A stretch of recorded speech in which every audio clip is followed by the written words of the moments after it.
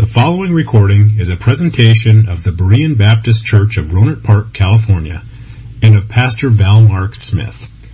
We are an independent Baptist congregation committed to the accurate presentation of the historical doctrines of the faith. We welcome your visit to our services anytime here in the Rohnert Park area.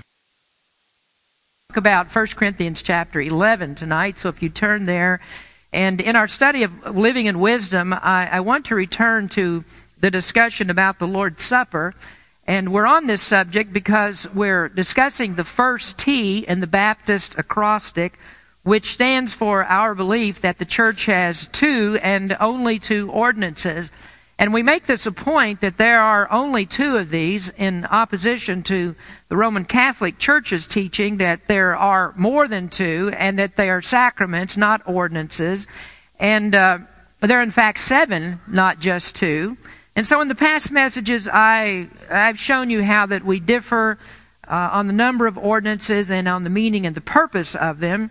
Catholicism says that there is saving efficacy in baptism and in the Lord's Supper, but we believe that there is no grace that is conferred in the ritual, especially grace that relates to the gift of salvation. Now, we've covered that part of the discussion extensively, so I'm not going to go into it again, but I only want to remind you of this, that the doctrine is that we have two ordinances in the church. That's what the T in the Baptist, first T in the Baptist stands for.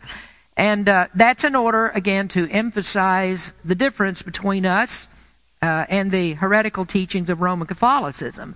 Now, it turns out, this is the thing, through many, many centuries of church history, that the Roman Catholic Church has been the tool that Satan has used as the worst corrupting influence on Christian doctrine that there is.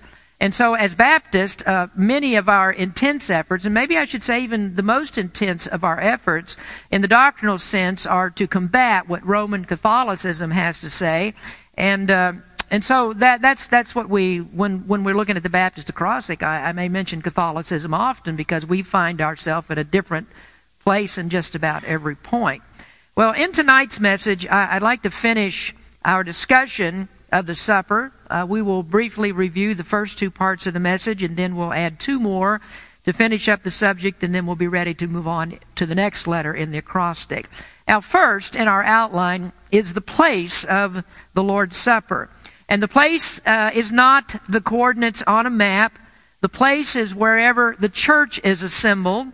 This is a church ordinance, and it is to be observed where a particular body of Christians has been covenanted together in order to carry out the Lord's work in that particular locality. These are people that are bonded together in a special relationship, in a church relationship, and they're meeting for this specific purpose of being the Lord's body in that place. Now, to simplify that statement, is what I'm saying is that the supper cannot be observed by Christians who are not meeting in church capacity and in fellowship with one another.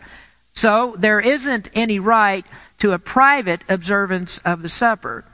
Now, if you take a tour of Israel like we did a few years ago, one of the most moving experiences for many people is to observe the Lord's Supper with a tour group when you visit the Garden Tomb. Now, that wasn't my most memorable experience. I had mine on the Sea of Galilee. But for many people, it's going to the Garden Tomb, and there the tour groups will go into different areas there and observe the Lord's Supper together. Well, I was approached, since I am a pastor, I was approached by the leader of our group and asked me if I would like to speak at their observance of the supper and to help to serve the elements. Well, I politely declined that invitation, and I had no intentions of taking the supper in that type of setting, because the supper is not something that we do at our whim, and certainly it's not something to be taken with a tour group of strangers. It's a church ordinance, not a tour group ordinance.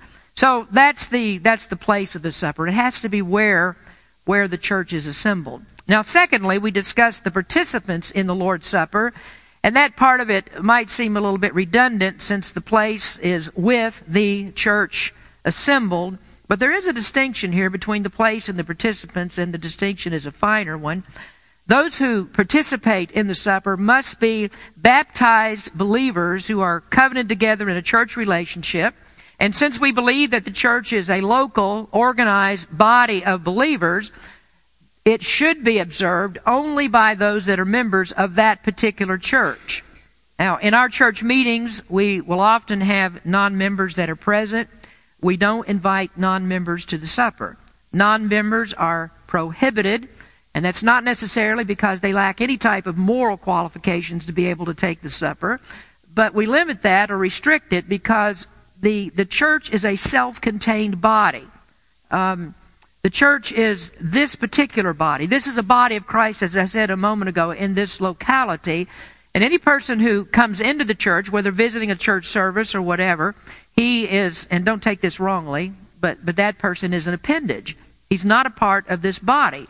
So we observe the supper only with those that are subject to the authority of this body. Outsiders are not subject to our authority. Paul explains that in 1 Corinthians chapter 5. And so therefore we practice what is called closed communion, which means that we close it to any outsiders. It's only for the members of this body. So we don't make any judgments on anybody else. That's not a judgment of a person's salvation. There are many good Christians that visit us and members of other churches. We love to have them come, but we do this because we do believe that that's what the Bible teaches concerning the participants of the supper. And what we're doing then is following what we believe to be the scriptural mandate. So if you weren't here to hear that part of this about the particular viewpoints on who should be admitted, and there are various opinions about it, I strongly suggest that what you would get is a copy of the sermon I preached on that, and then if you didn't do that, then download it from the website. So now we're going to move on to other parts of the discussion, and we want to look thirdly tonight at the purpose of the Lord's Supper. Now, I want to preface this part by saying it is important for us to be particular about the observance. Now, for some reason, there are people that are very, very particular about baptism. At least some are. They should be. But those same people that are very particular about the way that we would do baptism and who can be baptized turn out to be very loosey-goosey on this other ordinance of the supper. Now, we absolutely do insist that baptism should be by immersion. There is no other scriptural way that you can do it. We insist that it must be by the right authority. That is, only the Church of the Lord Jesus Christ has the authority to baptize anyone. We're very careful about guarding the New Testament practice, and well, we should, because baptism is a very critical doctrine. But this other ordinance of the supper is different in many people's minds because many people act as if there isn't any need to be particular about it. It's okay to generalize it. It's okay to be indefinite about it. You can tolerate all kinds of differences of opinion about it. That's not really important because, in fact, in most churches, the Lord's Supper is nothing but a ritual that gets tacked on to the end of the service, and then you go through it. That's one of the reasons why I like our new schedule. I like doing it on the quarter because it's not so common. We have time to step back and think about it and focus about it and really to understand why that we would do the supper and why the Lord has commanded us to do it. There are so many profound truths that are found in the Lord's Supper that I think it's well worth our time to consider it very, very carefully and learn what the meaning of it is. Now, I mentioned in the last time that we talked about this, a church down in Petaluma that just put stuff out on a table. They invite people to come around and take whatever they want off of that table, and they call that taking the Lord's Supper. Now, that kind of practice prompts us to want to take a closer look at this to see what's going on in the supper. What is it that the Lord is trying to tell us? What things are taught? And we do need to take our time to emphasize the great truths that are found here. Now, you can see in the text verses of 1 Corinthians chapter 11 that taken together, this part about the Lord's Supper, taken together in the whole context of the chapter, that we can see that Paul is very concerned about Lord's Supper abuses. There is a wrong way and a right way to do this. Now, he rebukes the Petaluma type church for their practices in verses 20 through 22, where he says to these Corinthians, "When you come together, therefore, into one place, this is not to eat the Lord's Supper. For in eating, everyone taketh before other his own supper, and one is hungry, and another is drunken. What? Have ye not houses to eat and drink in? Or despise ye the church of God, and shame them that have not? What shall I say to you? Shall I praise you in this? I praise you not. Now here's the problem with the Corinthian church, that they were very, very casual about the Lord's Supper. They were wrong about it. What they had done was to make the supper a common meal, a very trite affair. Apparently anybody was able to come. They were eating and drinking, and they were having a big food fellowship, you might say. And Paul said that is not to take the Lord's Supper. This is one of the reasons why I don't like to have food fellowships on the same night that we have the Lord's Supper. I don't want to mix that up. I don't want to confuse people about this. We're not going to observe the supper and then have dessert. There won't be cake and ice cream after the Lord's Supper. I don't want anything to mix in with it that would detract from the solemnity of what we do in the Lord's Supper. Now, the supper has very, very significant special truths that are attached to it. Now, looking at the text, and I'm not going to read it in its entirety because you're familiar with it, but notice for now, just verse number 26, for as often as ye eat this bread and drink this cup, ye do show the Lord's death till he come. And in that verse, we find the purpose of the supper. We observe the supper as a memorial of the Lord's death. There are two elements that are involved to give us that picture of important aspects of his death. And we believe that we must be particular about those. We must be strict about it. The first is the bread. The next is the fruit of the vine. Verses 23 through 25 describe these. For I have received of the Lord that which also I delivered unto you, that the Lord Jesus, the same night in which he was betrayed, took bread, and when he had given thanks, he brake it and said, Take, eat, this is my body, which is broken for you. This do in remembrance of me. After the same manner also he took the cup, when he had supped, saying, This cup is the New Testament in my blood. This do ye, as oft as ye drink it, in remembrance of me. Now, the bread and the cup are very specific. These are types. And you should be familiar with the doctrine of types, the concept of Bible types. Remember, back a few weeks ago on Father's Day, I preached from Genesis chapter 22 about Abraham, and we looked at that chapter, and it was filled with many, many types. Types that find their antitypes in New Testament doctrine. Well, in the supper, we have these types, these important, unchanging propositional truths that are taught by the elements that we take. Now, it's necessary that those elements should be exactly right. We don't have the authority to change them. We don't have the authority to use anything else, because when we do, we destroy the antitype. We destroy the very thing that these types, what the bread and the blood are meant to emphasize. And this is why God is very, very specific about these things. We look into the Old Testament and we find there that God was very specific about tabernacle worship. Everything that Israel did was very, very specific. There were truths that God wanted to emphasize, and if they did the wrong thing, then it would destroy the type or the picture that Jesus, or rather that God, was trying to show. And we saw how critical that was when we talked about how that children of Israel were in the wilderness. Israel needed water, and Moses struck the rock a second time. The New Testament says that that rock is Christ. He was stricken only one time, and his death was the once-for-all sacrifice for sin. So when Moses struck the rock twice, the type was ruined. The type that says that Christ is a one-time sacrifice. He's stricken to death only once. He appears for death only one time. And then the second time that he appears, the Bible says he will appear without sin unto salvation. Hebrews 9, verse 28. So Christ was once offered to bear the sins of many, and unto them that look for him shall he appear the second time without sin unto salvation. Now, if you look at that, and you would have to, I'm sure that you would agree with me that that is very substantial propositional truth.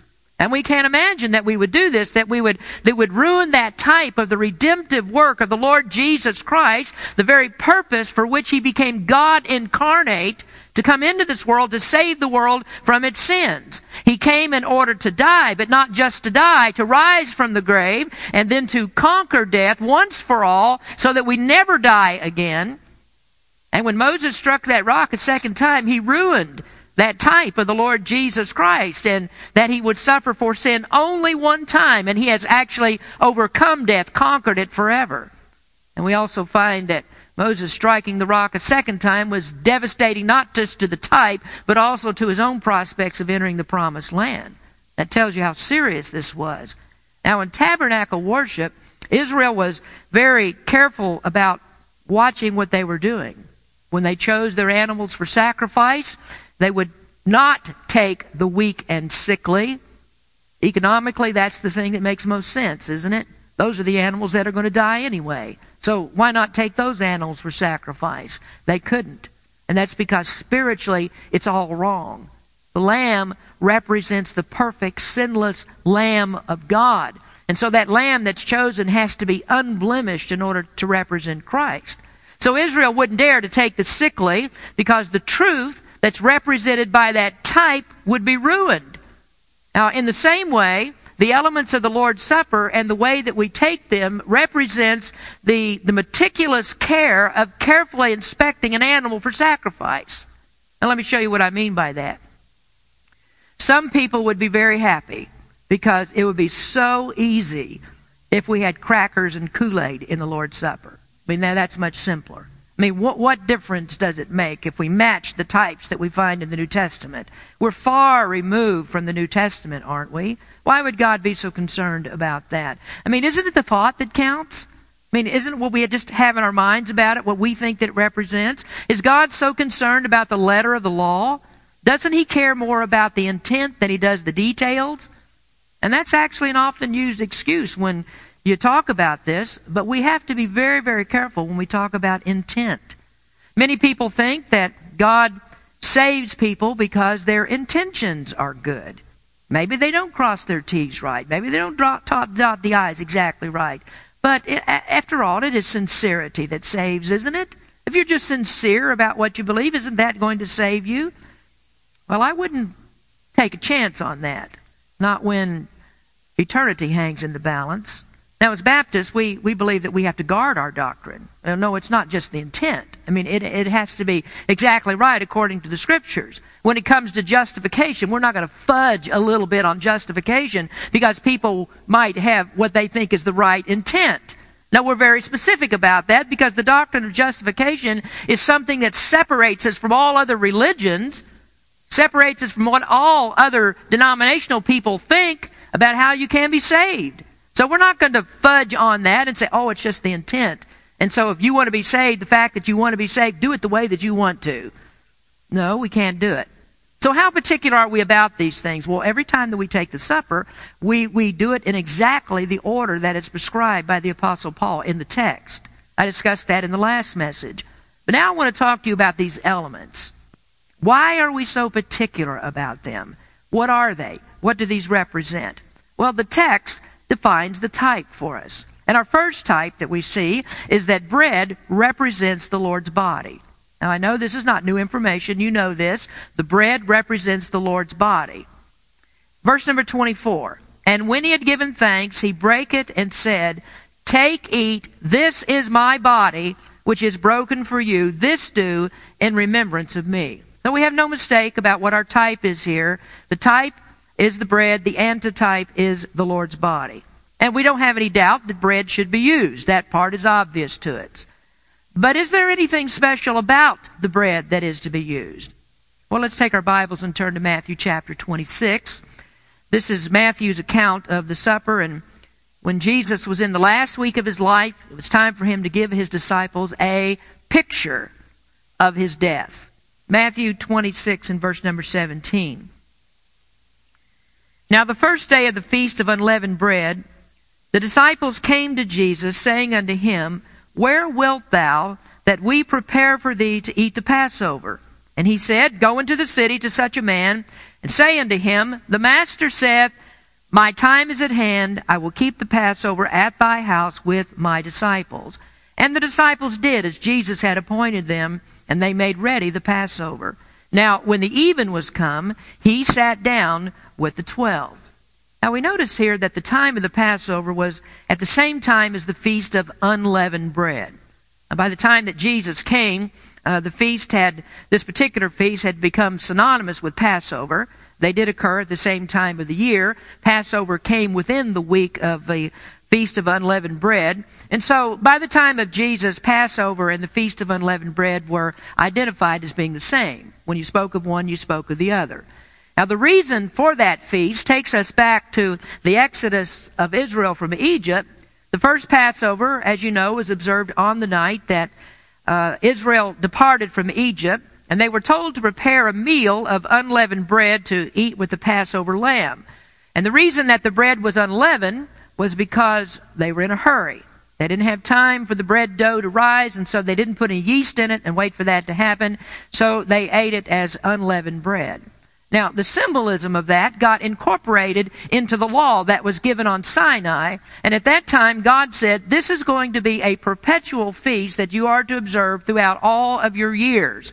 And so every year, the Israelites would have this feast of unleavened bread to celebrate the time of the Exodus from Egypt. Now, originally, the purpose of the unleavened bread was because of that hurry-up mode that Israel was in.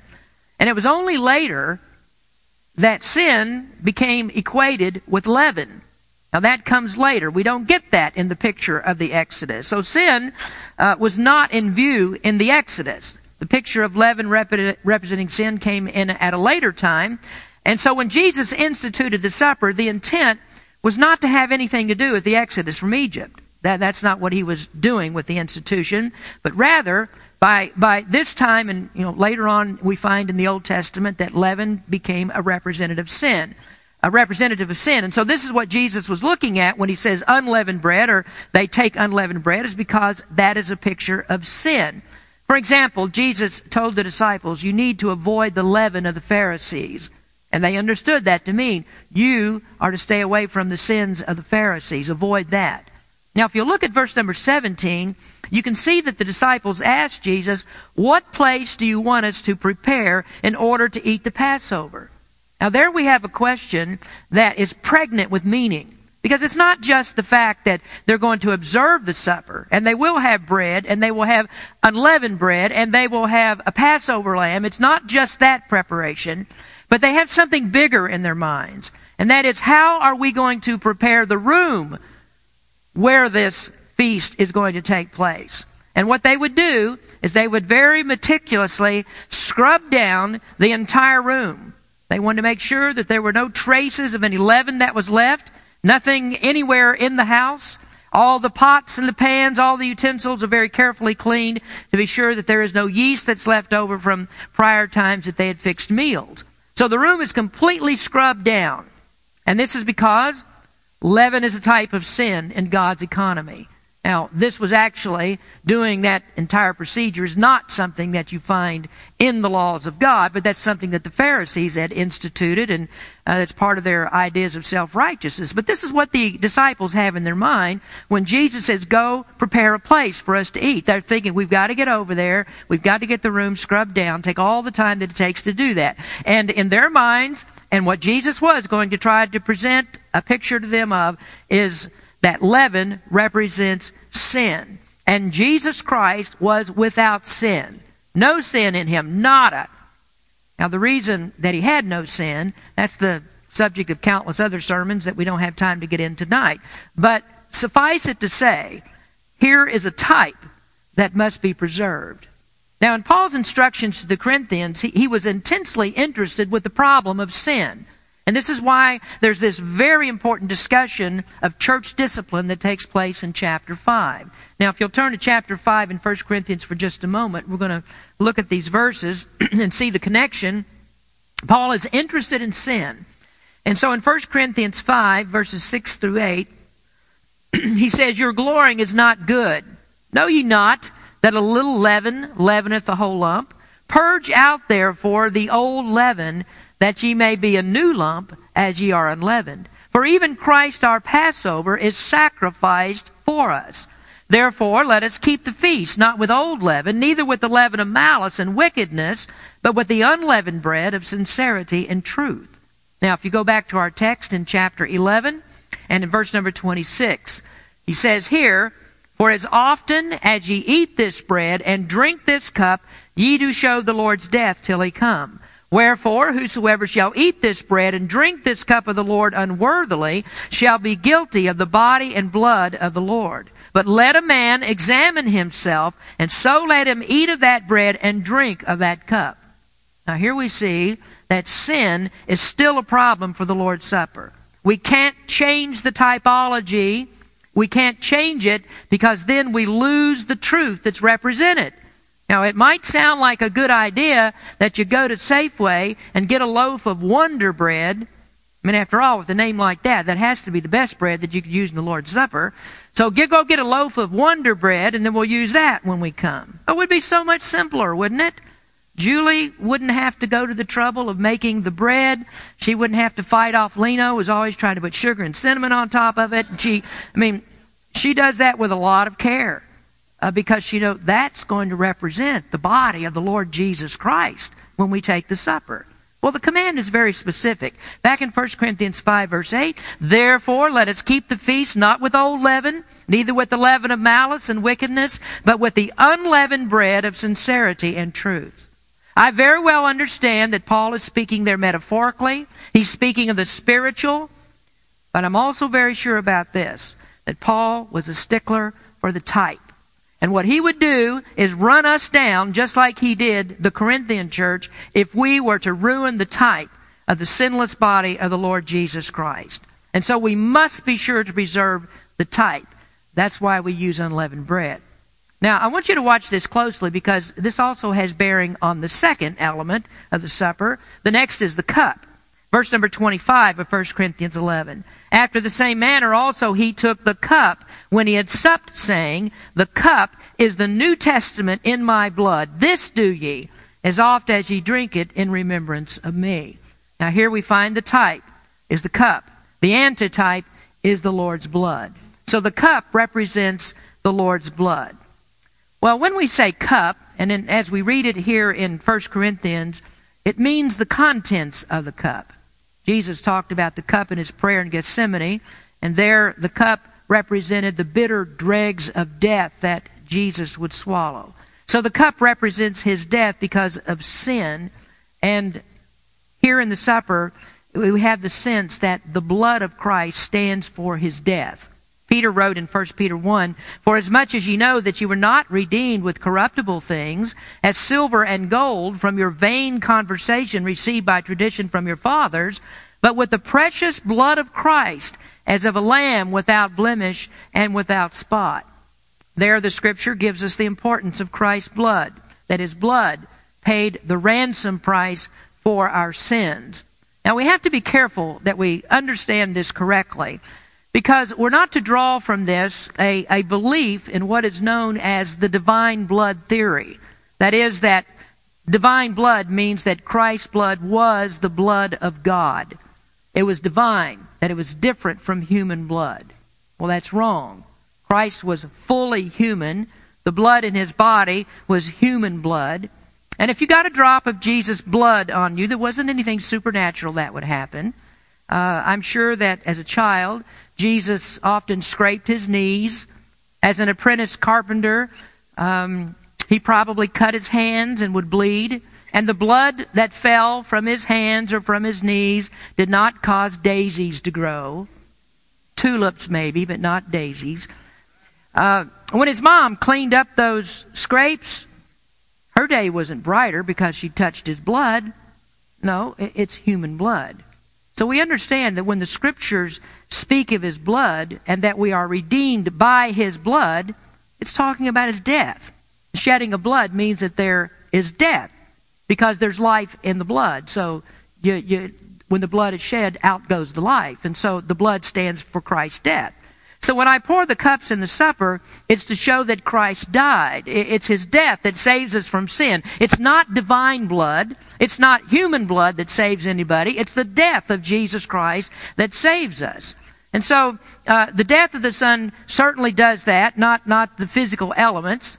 His death is of infinite value because it took away the sins of all people that believe in him. Well, that brings us to the substance in the cup. Is that important? Do we need to Be particular about it. Well, this part is actually much more controversial than the bread. We don't often have trouble dealing with people that about the unleavened bread. Some churches, that doesn't make any difference to them. I've seen saltine crackers and all other types of things that are used, but mostly among Baptists and people of our type, Baptistic churches, don't have a problem with this. We're going to use unleavened bread. But the cup, what's in the cup, that is a different matter. There's argument about it. So what is in that cup? What did Jesus give the disciples to drink? Was it unfermented grape juice or was it wine? Some people will look at 1 Corinthians chapter 11 to find the answer to that question, and they'll see that Paul reprimanded the Corinthian church for getting drunk at the supper. And that sounds just like what it is. They got drunk. They were using alcoholic wine in the supper. Now that's bizarre, isn't it? That's bizarre. I've heard of times when, a tipsy Catholic priest gets into the sacramental wine a little bit early. We hear things like that. And as Baptists, that's appalling to us. We couldn't believe that somebody would do that. But I hardly think that what the Corinthians did would be convincing proof of why we should use wine in the Lord's Supper. They were wrong every which way from Sunday in what they did, and so why should we count their drinking wine as a proof that that's what we ought to do? Many of them had already gone over to their old lifestyles that they lived in before, the drunkenness and the sex perversion and things like that. We see that in the Corinthian church. It's a constant problem that Paul was dealing with, and especially in chapters 5 and 6. Now let me point out that despite the arguments made about the use of wine in the New Testament, that the Bible never uses wine in connection with the supper. In the three gospel accounts of Matthew, Mark, and Luke, this is what we find. Let me read from Matthew. This is representative of all of them. But I say unto you, I will not drink henceforth of this fruit of the vine until that day when I drink it new with you in my Father's kingdom. And so the only reference that we have to the content that's in the cup is the fruit of the vine. Never do we find the common word that's used for wine in connection with the Lord's Supper. I believe that's done on purpose. Jesus very well could have said wine when he talked in Matthew, Mark, and Luke. The Apostle Paul could have said wine instead of the cup, but he didn't. Now let me point out that there are desperate arguments that are made about the use of wine in the New Testament. I have sermons on that. We're not going to go there. I don't need to. Instead, we're going to take a look at other convincing proofs that what Jesus used in the Lord's Supper could not have been fermented wine. So this is a big point. The typology. What about this typology that we're talking about? Can fermented wine picture the blood of Christ? Now, before I answer that question, I'm also, Lino and Julie take care of the Lord's Supper, so I get to talk about them here. But I reminded the time that Lino brought some white grape juice for us to use in the Lord's Supper. And I looked at that and I said, what? I don't have a scripture and a verse for this, a chapter and a verse, but I think that maybe at least it ought to look a little bit like blood to be representative. Well, the question is, what about that? I mean, could you use fermented wine in the Lord's Supper, whether it's white, red, green, or whatever it is? Could you use fermented wine? Can that represent the blood of Christ? Well, even the argument that some people use going back into the Old Testament, and they say, well, the priest used strong drink. But did you know this priest didn't drink the strong drink? You know what he did with it? He poured it out on the ground, which is the best use that I could find for it. He poured it out on the ground. Now, another thing that we could do, we could argue about the alcohol content of Bible wines. That's a great subject, but we don't need to go there either. Can fermented wine picture the blood of Christ? That's the question, and the question is actually its own answer. The wine is fermented. And what is fermentation? You ready for this? Fermented wine is leavened. Fermentation is a leavening process. Yeast has done its work on the juice, and the juice is leavened. You can't have unleavened wine. That's an impossibility. So fermentation is a leavening process. It leaves the wine with the effects of that leavening process. Now, I know the argument goes that, in the fermentation process, that the yeast is used up. The yeast is the catalyst. The catalyst kicks off the chemical change in the element, and so that's all used up. So you don't actually have the yeast. You don't have that in the fermented wine when you're done. Well, the only question that we need to ask is, what about a piece of light bread? When you make a piece of bread, you put yeast in it. When it rises, is the yeast still there? Oh, the yeast has done its job. It's the catalyst in the same way, and the yeast is gone. And then that bread is leavened, isn't it? Now let's think about this for just a minute. How could that fit the type? How could fermented wine figure in here to match the sinless blood of Christ? What is the fermentation process? Well, actually, fermentation is corruption. The grape of the juice is corrupted. Once it's sweet and it's pure, but fermentation corrupts the juice and changes it from what it was. So the leaven or the yeast begins that fermentation process, and the yeast is not present in the grape. It's on the skin of the grape. And when the grape is broken, when it's trampled and so forth, the yeast gets into the batch and it gets crushed, it gets mixed in. The grape gets crushed, the yeast gets mixed into it, and it begins to corrupt the juice and change it into alcoholic wine. Now, do any of you need to be told how much trouble alcohol has caused in our society? Do we have to have an argument about that? I'll tell you, if we do, I'm going to win. I'll win that argument. Now, you take a minute to compare that to Christ. Was he leavened?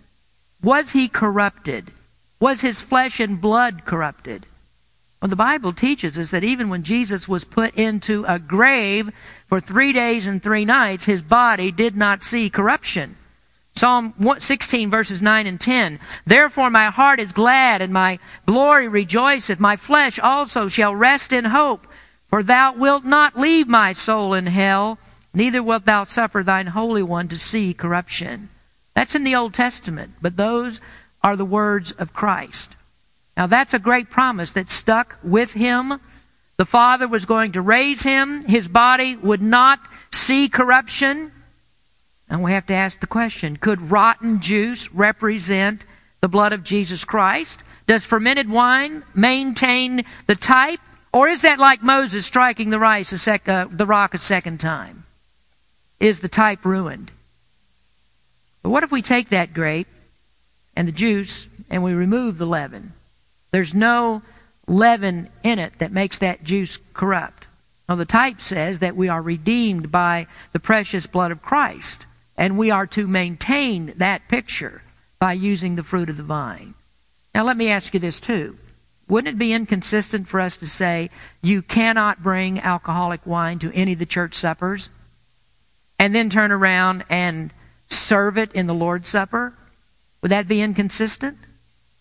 Many years ago when we were first going through the church statement of faith, I was preaching on this issue about the elements of the supper. And I told you at that time that there were churches in our fellowship in Kentucky, Baptist churches, that use fermented wine in the Lord's Supper. And when I said that, there were many church members that were aghast at that, to think that, you mean a Baptist would actually do that? Well, yes, there are some that do. And we once had a debate on this subject in our church. My dad was debating a man who believed in using wine in the Lord's Supper, and so we'd invited a lot of churches to come. People heard about it, and those who are on both sides of the position came. And this man was trying to defend the use of wine in the Lord's Supper, and he wasn't doing a very good job of it, and so he just got flustered about it with the arguments that were used from Scripture against it. And so after that was over, there were many of those Baptist churches, pastors in those churches, that changed. And they said, well, now we see that we ought not to use that in the Lord's Supper. Now, let me just say this, that if we start using wine in the Lord's Supper, then that will be the day that we make church suppers BYOB. And some of you, if I announce that, you might show up 3 days early, just to get here on time for it. But remember this, Psalm 16 verses 9 and 10, we have to maintain the type. We do it with the bread, and certainly we have to do that with the cup. Now finally, and we're out of time, I need to make the last observation, and that is the preparation for the Lord's Supper. Now this is the practical application as it pertains to your personal preparation. That's a lot of P's in that statement. The practical application as it applies to your personal participation. Now I mentioned Paul was very concerned about sin in the church. In the 5th chapter, he said, you have got to put this man out of the church because of sin. He said, you can't let him come to the supper. Now, that man was guilty of sexual sin. It was open. It was defiant. The church knew about it, and they hadn't done anything about it. It was a very serious sin. He was living in an incestuous relationship. And so that's a sin that very seriously hurt the reputation of the church, or at least it would have if that church had any semblance of godliness. But at least it did do this. In a city that's filled with heathens, it was a reproach upon the reputation of Christ. So he's involved in a very bad sin. But I have to ask this question. Aren't all sins a problem to Christ? Doesn't matter what we think is bad sin. All sins are a problem to Christ. Doesn't any sin affect the symbols that are in the supper? I mean, how do we come to the supper thinking about the sinless body of Christ? We think about the blood of Christ. We think about the idea of leaven and fermentation and corruption and Christ's sinlessness. Doesn't that tell us that there is no place for sin in the Lord at the Lord's table? Now, you're very familiar with Paul's command about this. You know this, 1 Corinthians 11:27. Wherefore, whosoever shall eat this bread and drink this cup of the Lord unworthily shall be guilty of the body and the blood of the Lord. But let a man examine himself, and so let him eat of that bread and drink of that cup. For he that eateth and drinketh unworthily eateth and drinketh damnation to himself, not discerning the Lord's body. Now, what he's talking about there is your personal sin. Don't bring it to the supper. Sin has to be confessed. It must be put out of our hearts. We must be prepared to commune with the sinless Christ. So how do we prepare for it? We do it, as Paul says, with self-examination. Let a man examine himself. Now, I would propose 2 very important questions for self-examination. The first one is, am I right with God? Now, I already assume that you're saved. You can't be right with God unless you're saved. That is a blasphemous, hideous problem, insulting to God, that we would have a person that would eat the supper who isn't saved. I don't think any of us have a problem with that. We recognize it. The lost man does not have a life that is pleasing to God. But sadly, we have to say that neither do many Christians live lives that are pleasing to God. And this is why we have verses in the Bible like Hebrews 12, verse 5. And ye have forgotten the exhortation which speaketh unto you as unto children. My son, despise not thou the chastening of the Lord, nor faint when thou art rebuked of him. Why does the Lord rebuke and chasten? It's because he's displeased.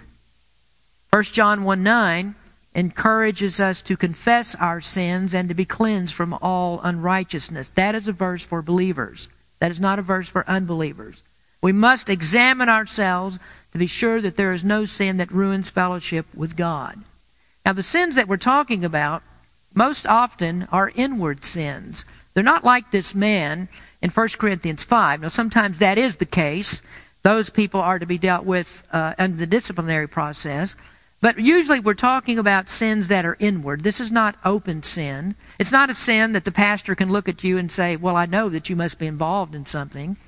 Some of you look really guilty, but I can't actually say, you are in some kind of a deep sin. I don't know that. I can't examine you. Paul wouldn't have been able to examine people like that. I mean, he couldn't see it like he could the open sin of the man there in 1 Corinthians 5. But you know it's there. And not only do you know it's there, someone else knows it's there. That's God. So don't think that you could come to the supper with hidden sins, because God knows them. And those are sins that must be confessed in order to be right with Him. And so we come to the supper. We do it every time before we take the supper. We have that moment of silent prayer so we can confess our sins. We don't want to bring our sins to the table.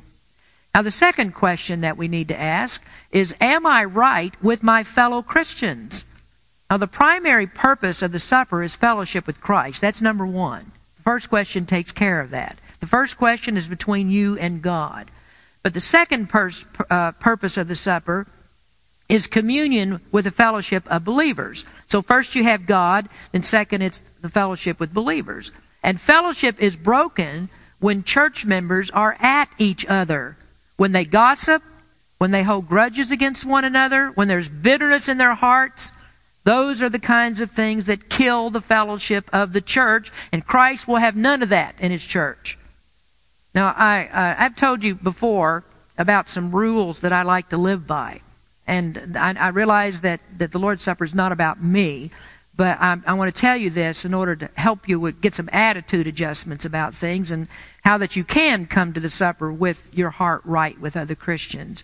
One of the rules that I live by is that I assume when someone says something bad about me, and they do, I know that they do, but when they do, I assume when a person says something bad about me, I first assume they didn't mean it. I don't know what the cause is, but they didn't mean it. Maybe they did, but I assume that they didn't. And so I overlook many, many things without saying a word. But you should know this, that when I greet you and I shake your hand and I smile at you and I'm friendly with you, I know what you said. And that's because the church has big ears. Did you know that? Big ears. So if you said something and I'm looking you in the eye, I know that you did. People need to learn this about pastors. There's very often more loyalty to me than you might think.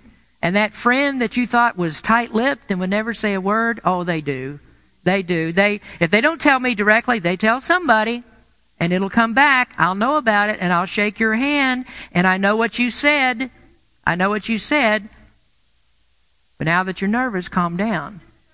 Because I assume you didn't mean it. So we're okay. Another rule that I try to live by is the rule of apology. Now, I know sometimes that I can get busy about things, thinking about other things, and I get short with people. I don't like to do that. Sometimes I get short with people, and I may hurt somebody's feelings. If I preach against your sin, it's not my intent to hurt your feelings. But if it does, I'm sorry that it did, but I'm not going to stop grinding my heel on you until you're done sinning, till you get rid of it. But I don't want to intentionally hurt anybody's feelings. And so some of you know this. I will apologize to you. If I know about it, that I've offended someone, I will apologize for that. I mean, I try to live by that because I don't want anything between you and me. Now, you see, a rule for the Lord's Supper is this. There should be nothing between you and me. Get that? There shouldn't be anything between you and the pastor. But there shouldn't be anything between you and any other member of the church. What you need to do is to make it right before you take the supper. So first of all, you make it right with God. The second thing that you do is you make it right with your fellow Christians. That's what makes it a Berean supper, not a Corinthian supper. Now here's the attitude that the Lord wants to see. Galatians 6:2. Bear ye one another's burdens, and so fulfill the law of Christ. Colossians 3. Oh, by the way, the law of Christ, does everybody know what that is? What is the law of Christ? Louder? Love one another. Love your neighbor as yourself. This is exactly the thing he's talking about. This is the law of Christ. Love God, love your neighbor. Colossians 3. Put on, therefore, as the elect of God, holy and beloved, bowels of mercies, kindness, humbleness of mind, meekness, long-suffering, forbearing one another, and forgiving one another. If any man have a quarrel against any, even as Christ forgave you, so also do ye. And above all these things, put on charity, which is the bond of perfectness. Now let me give you one last comment before I close. When you discover there is a problem, it is up to you to get rid of it. There is no virtue in saying, well, it's time for the Lord's Supper, and I've got this problem with another church member, and I know that it's not right to take the Lord's Supper when you got a problem with another church member, so I won't take the Lord's Supper. No, it's never the right thing not to take the supper. Never, never, never is that the right thing. There is no virtue, and no holiness in refusing to take the supper because you know that you shouldn't. We don't do evil that good may come. You understand? You don't do evil that good may come. You got to take care of it. The Lord's never going to slap you on the back and say, well done, thou good and faithful servant. Oh, you're so righteous. You didn't take the Lord's Supper because I said don't do it if you got something against somebody. Now, what's the greater thing to do? Go fix it. Get it right. That's what the Lord expects. So you don't have any virtue in saying, I'm so holy to stay away from the Lord's Supper. No. You got to get things right. That's good for the church. So, that's the conclusion. This is probably the most comprehensive that we've gone into the mechanics of taking the Lord's Supper over these many weeks. But we're Baptist. That's the Baptist acrostic. We're Baptist. We are determined that we're going to get it right, because that's what the churches of the Lord Jesus Christ do. If it's in the Bible, we believe it, and we want to get it right. Let's pray. Father, we thank you for your word. It's good to get into it, to study it, find out what you'd have us to do. It's such a blessing to us to know that when we obey your word, that we're pleasing to you. Lord, I pray that you would help us in our understanding of these things. Now, maybe some folks understand why that we're so careful about what we do with these elements, what's in that cup, the kind of bread that we use, who we serve it to, where we serve it. All of these are things that are extremely important in your economy. So, Lord, we thank you for the wisdom. We're studying living in wisdom. We thank you, Lord, that you've shown us what we should do about these things. Bless our people. We thank you for each and every one. In Jesus' name we pray. Amen. Thank you for listening to this presentation of the Berean Baptist Church of Rohnert Park, California. If you would like further information about our church, please feel free to call us at area code 707-584-7275 or write to us at Berean Baptist Church, 6298 Country Club Drive, Rohnert Park, California, 94928. Additionally, you may visit us on the World Wide Web at www.bbaptist.org.